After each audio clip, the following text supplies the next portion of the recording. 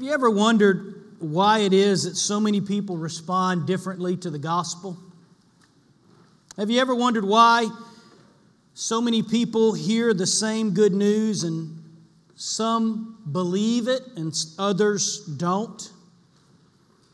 Have you ever wondered why some people hear the gospel and are totally changed and become radically different people, and some people believe the message but their change doesn't seem to last? And how is it that hundreds of people can be in the same room together and hear the same proclamation of the same message and leave with vastly different results? Some people here today will hear the message that is proclaimed, and you will have encouragement, you will have conviction, you will possibly have repentance, you will have a sense of understanding. And yet others in this room quite likely will hear the very same message and leave as if the Word of God had never been spoken. Perhaps you can even think about it from your own experience. Because if your experience is something like mine, there was a time in which you probably attended church and heard the Word of God spoken, and it actually did very little for you. That was my experience for the first 20 years of my life. That was my experience even on some Sundays as an early disciple of Jesus. So maybe you can sit back and think about a time when perhaps you attended church and you went with your parents every week and you listened to the message. I can remember growing up at Fairview Baptist Church in Columbus, Mississippi. At that time, we met in a sanctuary that was not quite as large as this, and we had 2 worship services going and a balcony, and my family was one of those that sat on the balcony. And so I remember sitting in the balcony at First Baptist Church as a young boy and hearing the gospel, hearing my pastor at that time, Gene Henderson, preach. And I heard what he preached, but most of the time I sat there on Sundays and thought, when is he going to get finished so we can go home? Actually, we would go to my grandmother's house down the road and have lunch. So when are we going to get done so I can go to Mama Alice's and have roast beef? That was primarily what occupied my mind most Sunday mornings. Even as a young teenage boy, I could sit there and hear the word preached, and sometimes I could feel conviction, and yet for many of us, I would leave church and do absolutely nothing about it. How is it that we can hear the Word of God preached and hear the gospel proclaimed, and then by Tuesday, very few of us could probably even talk about the passage that was preached or the main point of the text? Well, Matthew chapter 13 gives us some insight into that, because in this particular parable that we're going to look at today, Jesus helps us to understand about the importance of receptivity to the Word of God. And so if you have a copy of God's Word, I want to ask you to open up to Matthew chapter 13 as we begin the first of about 10 parables that we are going to look at. Now, all in all, Jesus told about 40 different parables within the Scriptures to teach spiritual truths. And last week we began this series through the parables by looking at the purpose of the parables, why Jesus chose to teach spiritual truths embedded in stories and illustrations often borrowed from everyday life. And we started this series by setting the scene when Jesus told one of the most important and familiar parables, which we will return to today and break it down. It's often labeled as the parable of the sower. In your Bible, it may be labeled that way, the parable of the sower, but it is probably more aptly described as the parable of the soil, because it's the soils which get the most attention and from which we draw the main purpose of this parable. And so I want us to begin by reading this parable that Jesus teaches us and reviewing for a few moments what a parable is and why Jesus used them, and then we'll see how Jesus explains the parable in verses 18 through 23 in just a second. So let's first of all read Matthew chapter 13, verses 1 through 9. The Bible says, "This particular day, Jesus went out of the house in which he was staying and sat beside the sea, and great crowds gathered about him, so that he got into a boat and sat down.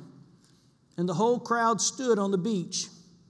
And he told them many things in parables. And he's going to start with this parable, and he's going to teach several parables in a row here.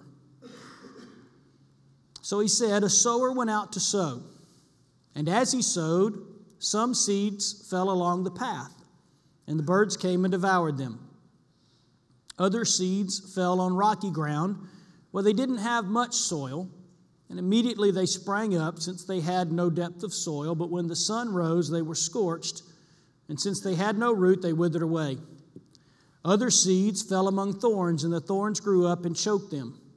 And other seeds fell on good soil and produced grain, some 100-fold, some 60, some 30. He who has ears to hear, let him hear. And then he ends the parable. He withdraws from there, goes off with his disciples, those in the crowd who were his true followers, who were closest to him. They, as we saw last week, ask him, why are you speaking to the people in parables? And Jesus begins to explain that. To help us to understand what's happening in this particular parable and why Jesus chose to tell this parable at this particular time, last week we reviewed a little bit of what happened in Matthew chapter 12 just prior to this parable. In those chapters, Matthew is describing for us that Jesus' ministry was growing in reputation and awareness that he might actually be the Messiah.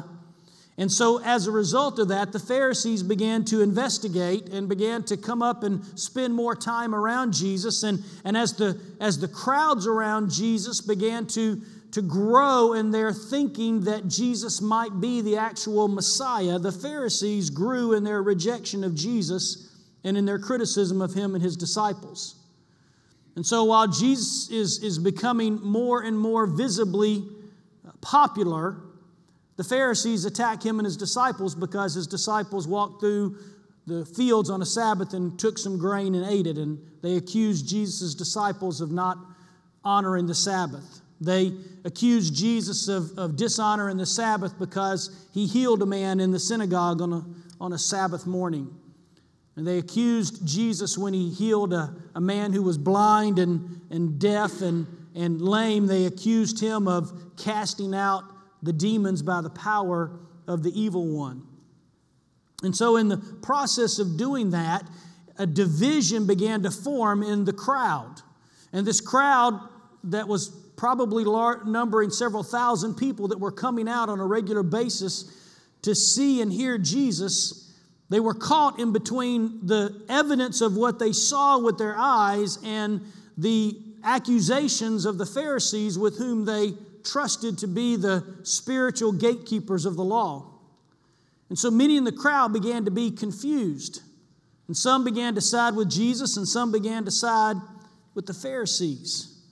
And so that's why Matthew tells us here in Matthew chapter 13 verse 2 about these great crowds that were gathering about him. And Jesus makes a very pivotal choice in this particular part of his ministry to begin to start to speak these spiritual truths in these parables, in these stories. A parable is a simple story that uses common everyday elements to teach spiritual truths. So Jesus wants to teach the people spiritual truth, but he does so by using simple stories with elements that they can understand, and in those stories there's a truth embedded in there. And that's why Jesus says at the end of the parable, if you have ears to hear, then you need to hear. Indicating for us that there are some people in the crowd that didn't hear and understand the parable, and there were some people that could. As John MacArthur says, a parable is an ingeniously simple word picture illuminating a profound spiritual truth. And Matthew chooses to insert this parable and this particular encounter in his gospel for a reason, for a strategic purpose. This parable of the soils is classified as a kingdom parable because it describes for us something about the kingdom of God. In a kingdom parable, Jesus is describing for us the kingdom. He's describing for us who's in the kingdom, what the kingdom of God is like. And many of the parables that he tells are kingdom parables because he will say the kingdom of God is like, and then he will begin to tell a story. And the main thrust of this particular parable is this. It's on hearing and receiving the word of God. We're going to break that down in just a second. And so this parable is given to us to help us see the importance of properly hearing and receiving the word of God, the testimony of God about Jesus Christ. That's the point of the parable. And so in just a moment, we're going to look at the main point of the parable and several personal applications to it. The most important thing to remember when you are studying a parable in the Bible is that each parable that Jesus taught, he taught to impart one primary spiritual truth or one primary spiritual purpose. Sometimes the truth of the parable is clear. Sometimes Jesus provides an explanation, as he does for us in just a moment. But sometimes the truth is a little obscured. A parable is not a story with multiple meanings. The meaning of the parable is not left up to us as the recipients to try to figure out for ourselves.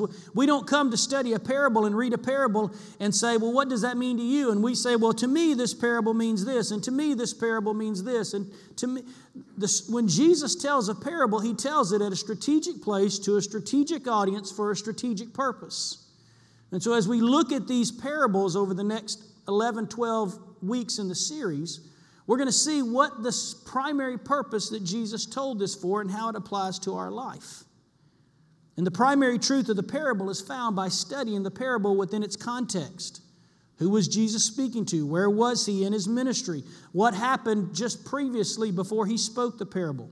Because those contexts give us clues to interpreting the parable properly.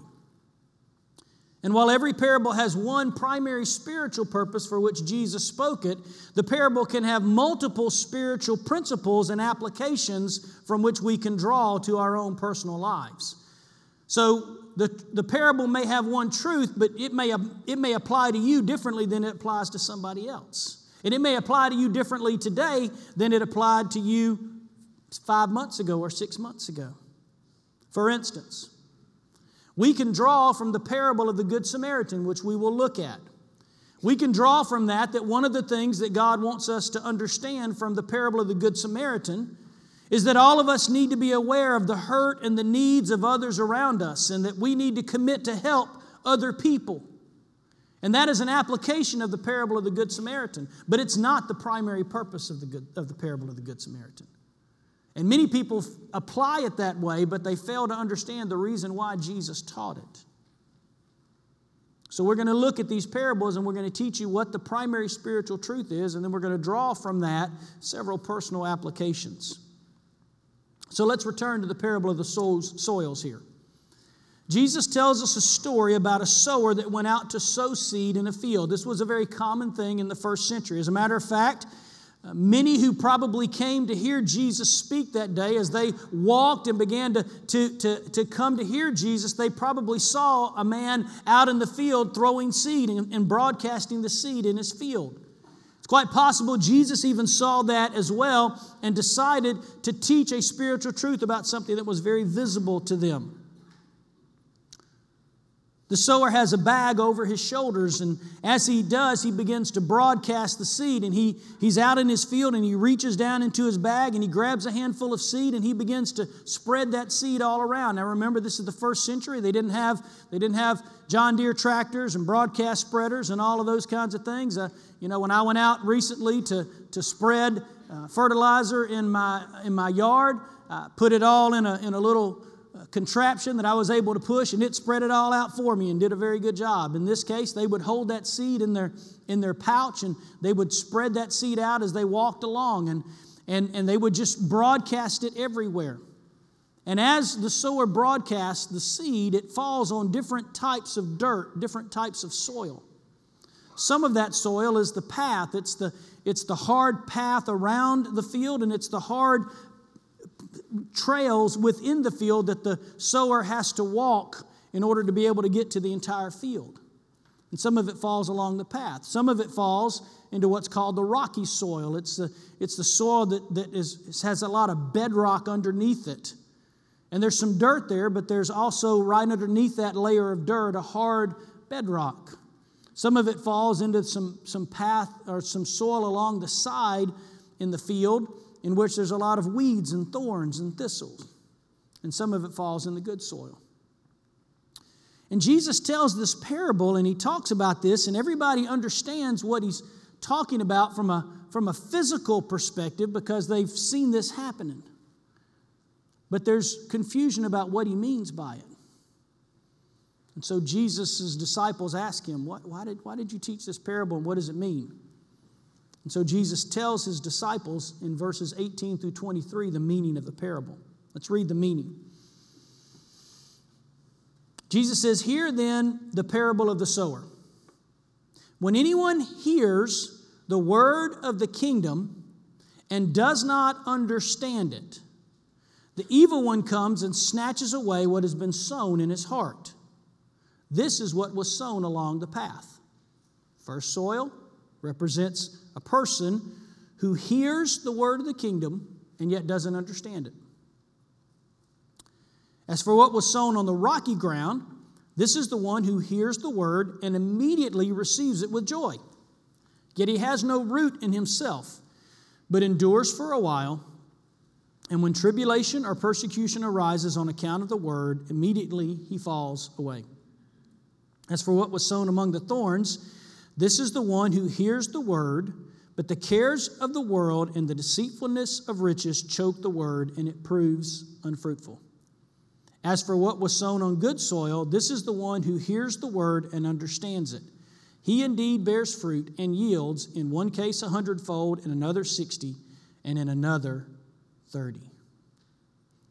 Now, based on the context of this passage, that this is occurring as the crowd is divided about who Jesus is, and there are religious leaders in that crowd who are rejecting the very clear authority of Jesus. The point of the parable is very clear.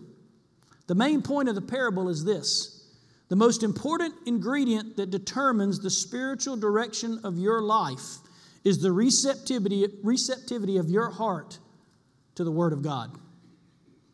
That's the whole point of this parable. That's the whole reason why Jesus told it to the crowd and to his disciples.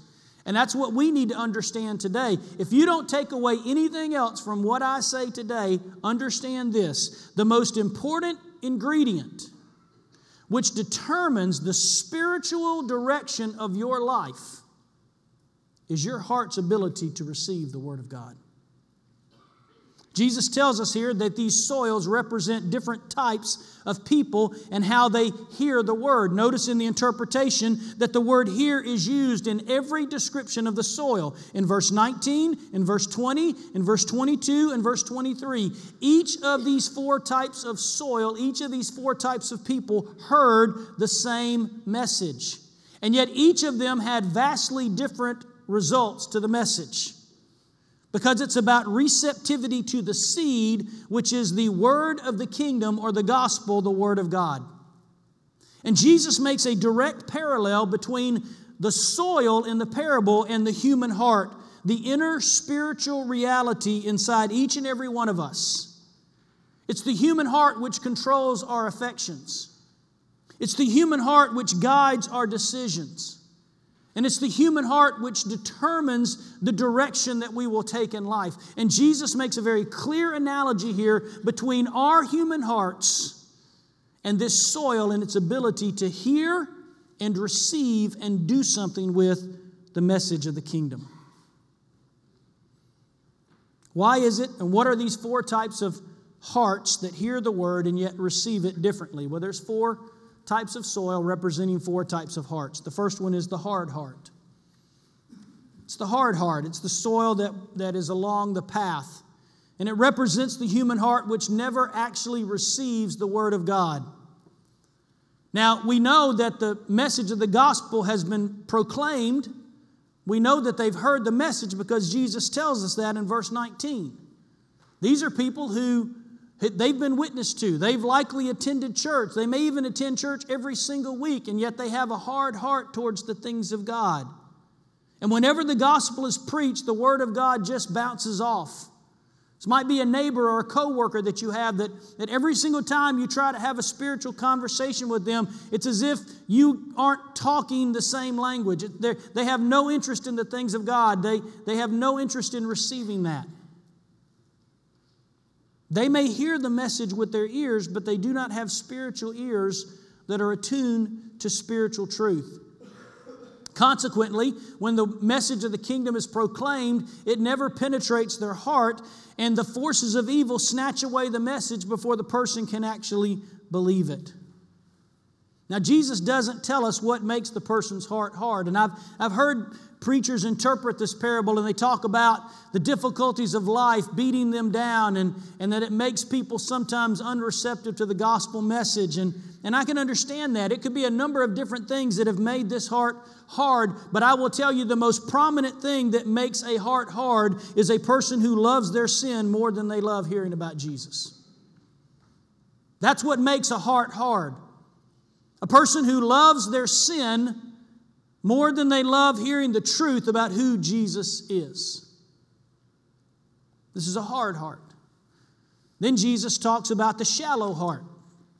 The shallow heart, this is the rocky soil. Jesus describes a soil where a layer of dirt was there with a seed, and it found a hearing. So the sower sows the seed, and the seed falls there, and there's a little bit of dirt, maybe a couple of inches of dirt there in which the seed can fall, and the rain penetrates, and the seed slides down, and immediately it springs up. One interpreter I was reading in a commentary said that one of the earmarks of this is because of the bedrock that's underneath it, that bedrock would have been warm. It would have retained the warmth of the sun quicker than the good soil, in which there's a lot of deep, rich soil, and it's a lot colder in there. And so the dirt coupled with the immediate warmth of the bedrock causes the seed to germinate quickly and sprout up. Immediately, Jesus says it sprouts up. But the problem is what? What does Jesus say?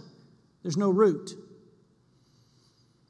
As the seed sprouts and the roots begin to go down, immediately they run into this bedrock and they are unable to penetrate it. And so immediately when tribulations, when difficulty, when persecution comes as a result of the word, when it gets hard to identify with Jesus, the Bible says they fall away.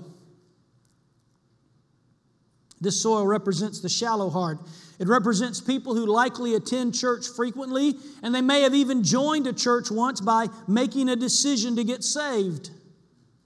There may even appear to be some initial signs of life, but the reality is that soon they fall away because their interest in the gospel was likely shallow and self-serving.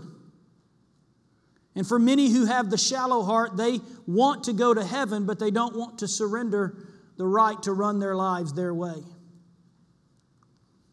It represents what's going on in many churches across the landscape of evangelical Christianity in America, where over 50, sometimes 60% of people who have identified with a local congregation seldom, if ever, even attend church, much less demonstrate a relationship with Jesus Christ. It's a shallow heart. Third is the worldly heart. It's the heart that's represented by the thorny soil. This soil also receives the word, but there's more depth here to receive it. It doesn't fall into the bedrock right away, but there's a different problem in this soil. It's a divided heart. There's the word of God there. The seed of the word of God falls into the heart, but there's also another seed there, which is the seed of the cares of this world. And this seed is a foreigner, it's a weed, it's an imposter. And because it preaches a different gospel, it preaches a gospel different than the gospel of self-sacrifice and submission to Christ. The seed of the cares of this world declares that life is defined by what you and I can get now. And it's defined by what's called the cares of the world and the deceitfulness of riches. It's a worldly heart that cares more about temporal, worldly success than it does about eternal life. And so the seed falls in, and there appears to be some life, some things begin to spring up, but immediately, whenever there comes a time to actually believe and apply the gospel, this divided heart, this worldly heart, begins to get choked out because this imposter begins to wrap itself around the plant, and it never allows it to grow in a healthy manner. It's a worldly, divided heart. There's never any fruit from this soil because there's never any genuine repentance. There's never any true saving faith. There's never any trust in Christ because the trust is in what this world provides. This worldly heart demonstrates what its real trust is in. It's in the desires of this world and the deceitfulness of riches. And because of that, it never truly trusts in Jesus. It's a worldly heart. But then Jesus describes for us the fruitful heart. The fruitful heart is represented by the good soil. It's a fruitful heart because it's the only soil that actually bears fruit, as he says in verse 23. He indeed bears fruit and yields, in one case 100, in another 60, and another 30. Jesus said this in John chapter 15, verse 18. He said, "By this is my Father glorified, that you bear much fruit and so prove to be my disciples." What proves that you are a disciple of Jesus Christ? What proves that you have genuine saving faith? What is the evidence that you genuinely have trusted in Jesus Christ as your Lord and Savior? It's the spiritual fruit of your life. And spiritual fruit is only found in a heart that is receptive to the Word of God. This good soil are true believers in Jesus Christ and consequently true disciples. And while the other soils may give short-term evidence of life, they are examples of false faith. Because only those who receive and apply the gospel are true followers of Jesus Christ.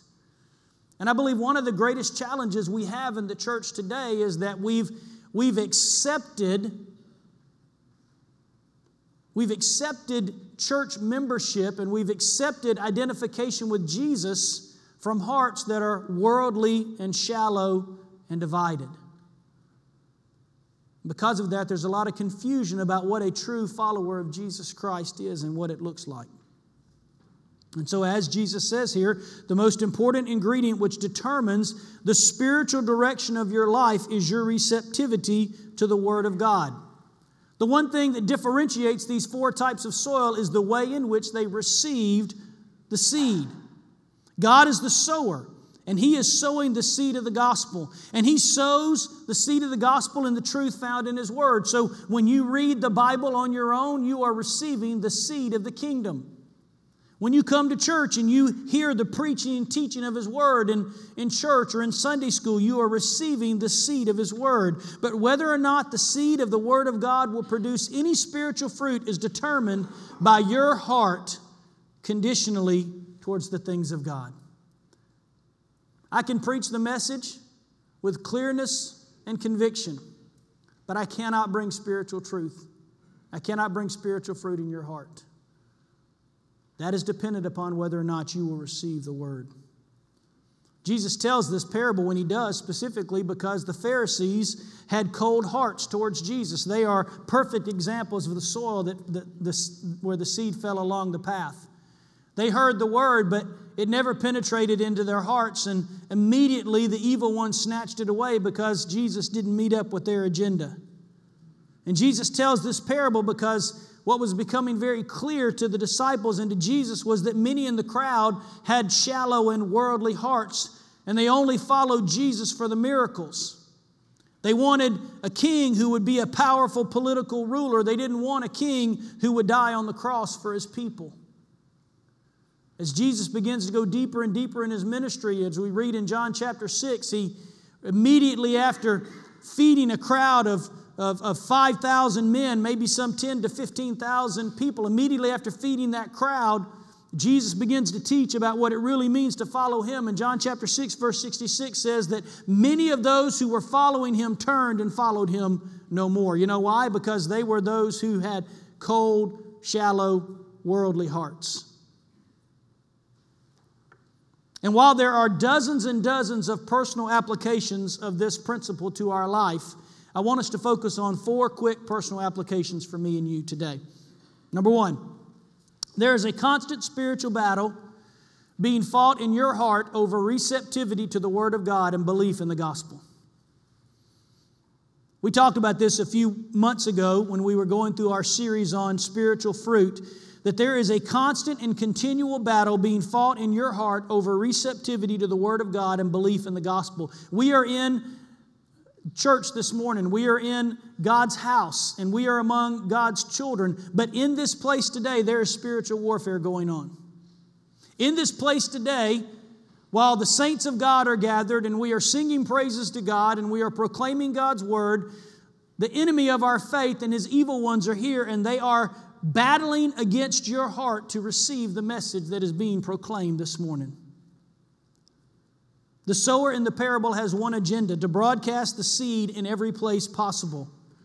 The sower is on a mission to spread the seed because the sower knows that the power lies in the seed and not the soil. And Jesus tells us the identity of the sower is Jesus himself, the Son of Man.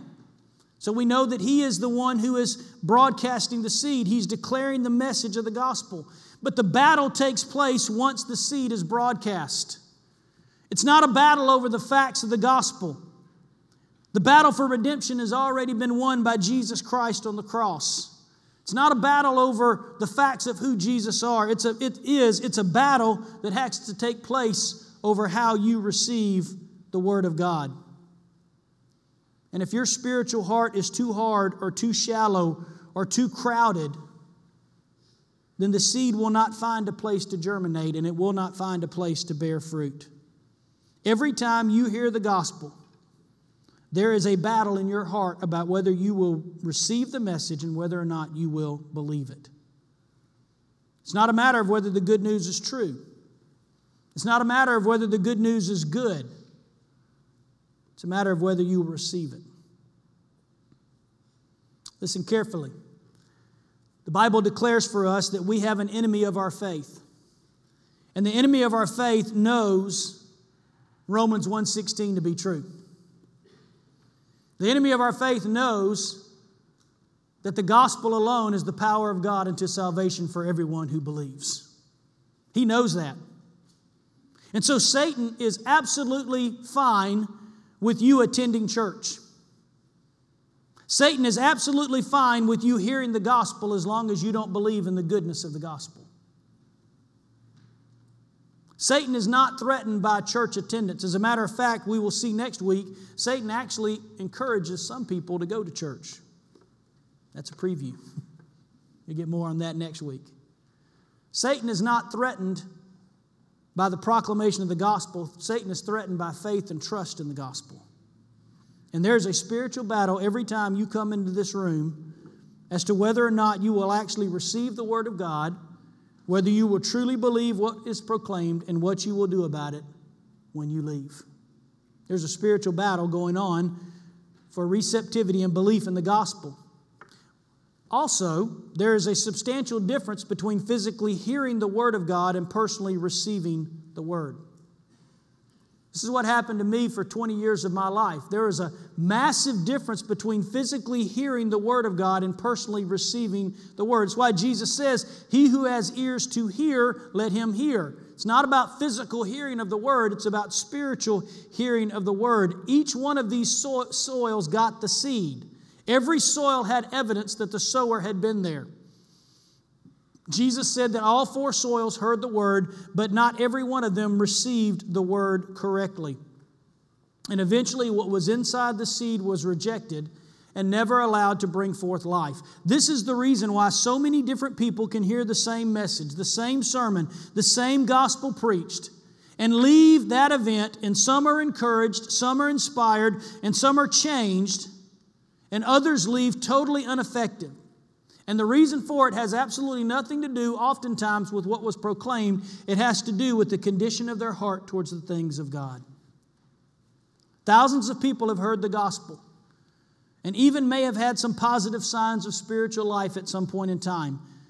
But when you look at their life today, there is no genuine spiritual life. There is no spiritual fruit. There is no discernible love for Jesus Christ. There is no love for His Word. There is no desire to be more like Jesus. There is no grief over their sin. There is no genuine love for the church. There is no conformity to Jesus Christ. All of these things are byproducts of receptivity to the gospel. As Paul Tripp once said, it's not enough to be in the room. You can be in the room where the Word of God is taught and not benefit from it at all. You can hear God's Word preached and walk away utterly unchanged. You can even have joy at what you are hearing, and it makes no difference in your life whatsoever. That's why Jesus said, take care then how you hear. Did you know that you have a personal responsibility for how you prepare to hear the Word of God? Did you know that? Did you know that your willingness to properly hear the sermon today is just as critical as my responsibility to prepare it? As a matter of fact, I spend as much as 10 hours every week to preach one Sunday morning message. 10 hours on average is what it takes for me to prepare a sermon. I don't tell you that to impress you. I just tell you that to tell you that to preach a sermon from God's Word accurately and correctly for me takes a lot of time and effort. And yet most people enter into a church almost every week with dozens of personal agendas on their mind. And for many of them, none of them is actually about preparing themselves to receive the Word of God. Preparing yourself to receive the Word has a lot to do with what you do on Saturday night before you prepare to come to church. It has a lot to do with what you do on Sunday morning. It has a lot to do with before you walk out of the house or before you walk into the building to say, God, I'm about to go into your church today and I'm about to hear the Word of God taught in Sunday school or proclaimed. Help me to understand it and apply it. The Bible does give clear instructions to those who are pastors and teachers about our responsibility to faithfully proclaim God's Word, but the Bible gives many instructions about how we as church members are to receive the Word as well. And there's a substantial difference between physically hearing the Word and personally receiving the Word. Number 3, how you apply the truth of God's Word reveals the reality of your true spiritual condition. How you apply the truth of God's Word is what ultimately reveals the reality of your true spiritual condition. Jesus tells us about the differences in the soil. So we understand that there's hard path and rocky soil and thorny soil. And we're given that insight. But the sower who sowed the seed would have been very familiar with this field. And he would have known as he broadcast that seed where the rocks were and where the thorns were. Yet to the common eye, if we were walking by that field, for most of us, we would not be able to tell the difference between where each seed fell. The sower would understand that because he knows his field. But for many of us, when we look out on the field, we're just going to see dirt. We might see some dirt that's packed down and be able to see the path and understand that it was going to be hard for the seed to penetrate there. But we wouldn't see the rocks underneath the 2 or 3 inches of dirt. We wouldn't see the thorns that were festering inside of the thorny soil. All we would see is dirt. So how do we know what's rocky soil and what's thorny soil and what's good soil? We know because of what is produced. And how you apply the truth of God's Word is what ultimately reveals the reality of your true spiritual condition. You see, here's the deal. We all have the spiritual image that we are trying to maintain and the spiritual reality that directs our lives. Let me say that for you again. Each and every one of us have the spiritual image that we are trying to maintain in front of others and the spiritual reality that directs our lives. And when many of us come to church, we come to church with a spiritual image that we want others to believe of us. We know the expected behavior. We know the acceptable lingo. And let's be honest, for many of us, we know what it's like on Sunday morning to put on a spiritual mask and come to church and play the good church member. We have a spiritual image that we want to maintain, that we want others to think about us. And when we look out on the field today, you know what we see? We see dirt. We just see dirt. The Father looks out here and He sees hearts. And He knows what hearts are hard. And He knows what hearts are crowded. And He knows what hearts have thorns of the world embedded within them. And He knows what hearts are prepared to receive the Word. A false spiritual image is absolutely exhausting to maintain, and I believe that's the reason why most people who are not true followers of Jesus don't last in church very long. They give up on church because you can only fake it for so long. I heard a preacher say years ago, what's in the well comes up in the bucket. You ever heard that before? What's in the well comes up in the bucket, and whatever is ruling your heart will eventually be revealed in your life. It's not the truth of what you hear that reveals your true spiritual condition, but it's what you do with what you hear. It's what you apply. You can hear this message today, but if you do not make some personal application of it, it will do absolutely nothing. And for many of us, by Tuesday, we will likely remember very little of what we heard, and it will have little fruit and little evidence that we even heard the gospel proclaimed. How you apply the truth of God's Word reveals the reality of your true spiritual condition, which brings us to the fourth and final application, and that is this. God is not just interested in what's on the outside. God wants to do a deeper gospel work in you. God is not just interested in what's on the outside. Gospel transformation begins in the heart. The gospel is not about getting religious and cleaning up what's on the outside. The gospel is about transforming the sinful heart on the inside. It's not about getting your act right. How many of you ever talked to somebody and invited them to church and they were going through a hard time, making a lot of bad decisions, and you say, why don't you come to church with me Sunday? And they said, oh, well, I will, but I got to get my life right before I show up at church. Anybody ever heard anybody say that before? Because we've been taught that Christianity is about behavioral management. It's about behaving properly, and we can't go to church if we don't have the proper behavior. But the gospel is not about getting religious and cleaning up what's on the outside. It's about transforming the sinful heart on the inside. Only one of these seeds was ready to receive, or one of these soils was ready to receive the seed in such a way that it could be transformed from a small seed to a fruitful plant. And not everything that looks good, like good soil on the outside, is actually good soil. God is not interested in you cleaning up your act. God is not interested in you playing religion. God is not interested in your good works. And you may fool a lot of people, including yourself, for a little while, but it will not last until the Holy Spirit is given a chance in your heart to do a deeper gospel work. When Ezekiel was describing what was going to come in Jesus Christ, and he began to describe the power of redemption, Ezekiel said this, I will give you a new heart and put a new spirit within you, and I will remove from you the heart of stone and give you a heart of flesh. Ezekiel was talking about spiritual heart surgery. He was talking about doing a deeper spiritual work inside of us. And so the wise sower, God knows that before the hard path can receive the seed, it will have to be tilled and turned over to reveal the good soil underneath. Before the rocky soil will have to receive the seed, it will have to be pierced and the rocks will have to be excavated out of it. The crowded things are going to have to be taken away. And the thorny soil will have to have the idolatrous false plants meticulously removed from them. Because God wants to do a deeper gospel work in you and me. But to do that, we have to submit to the Holy Spirit's work of removing the debris and the impediments in our hearts. We have to submit our hearts to the Holy Spirit's work. We have to say, you know what, God, in my life, I feel like there's some crowdedness in there right now. I feel like there's some rocks in there, and I'm not receiving your word the way I should, and I need you, Holy Spirit, to begin to remove those things. That's not easy. That's painful. That's hard work. Maybe you got some worldly concerns in there and you've been too preoccupied with the cares of this world and the deceitfulness of worldly riches. And you need to pray to the Holy Spirit, God, I need you to remove that so I can receive your word.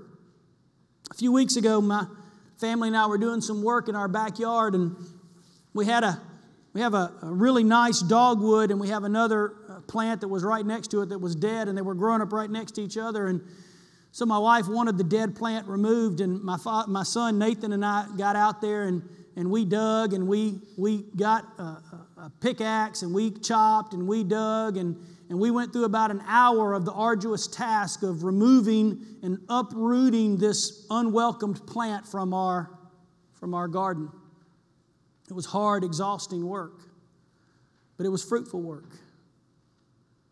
And sometimes what we need is we need to come to the Holy Spirit and say, Holy Spirit, I know this isn't going to be easy. I know this is going to be hard. I know this is going to be exhausting, but I want to receive the word of the kingdom. And so would you root these things out of my life because they have no place?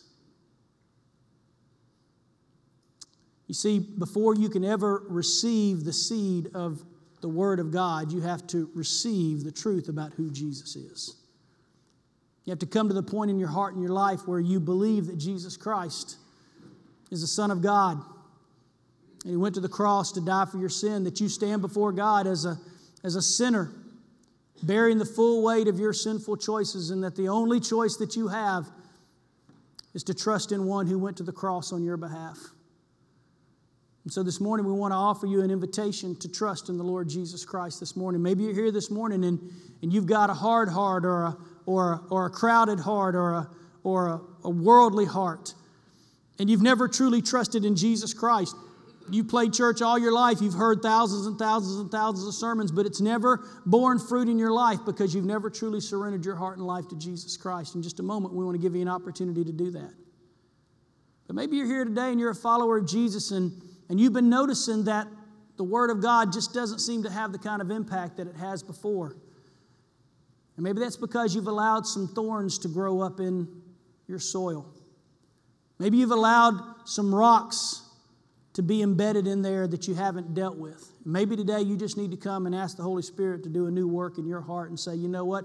Clear my heart so that I can be fruitful for you, Lord Jesus. Whatever it is, in just a second as we sing, we want you to come and respond to the Holy Spirit. Would you pray with me? As David comes to lead us in a song of invitation in just a moment, if you need to talk to someone about your relationship with Jesus Christ, you come. Father, we thank you that you are a good sower, that you're a wise sower, that you know our hearts, you know our soil even better than we know ourselves.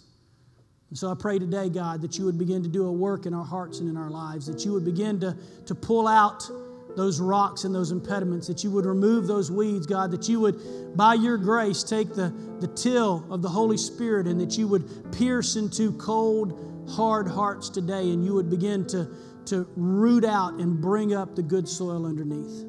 God, I pray you would give people today the faith to believe the gospel.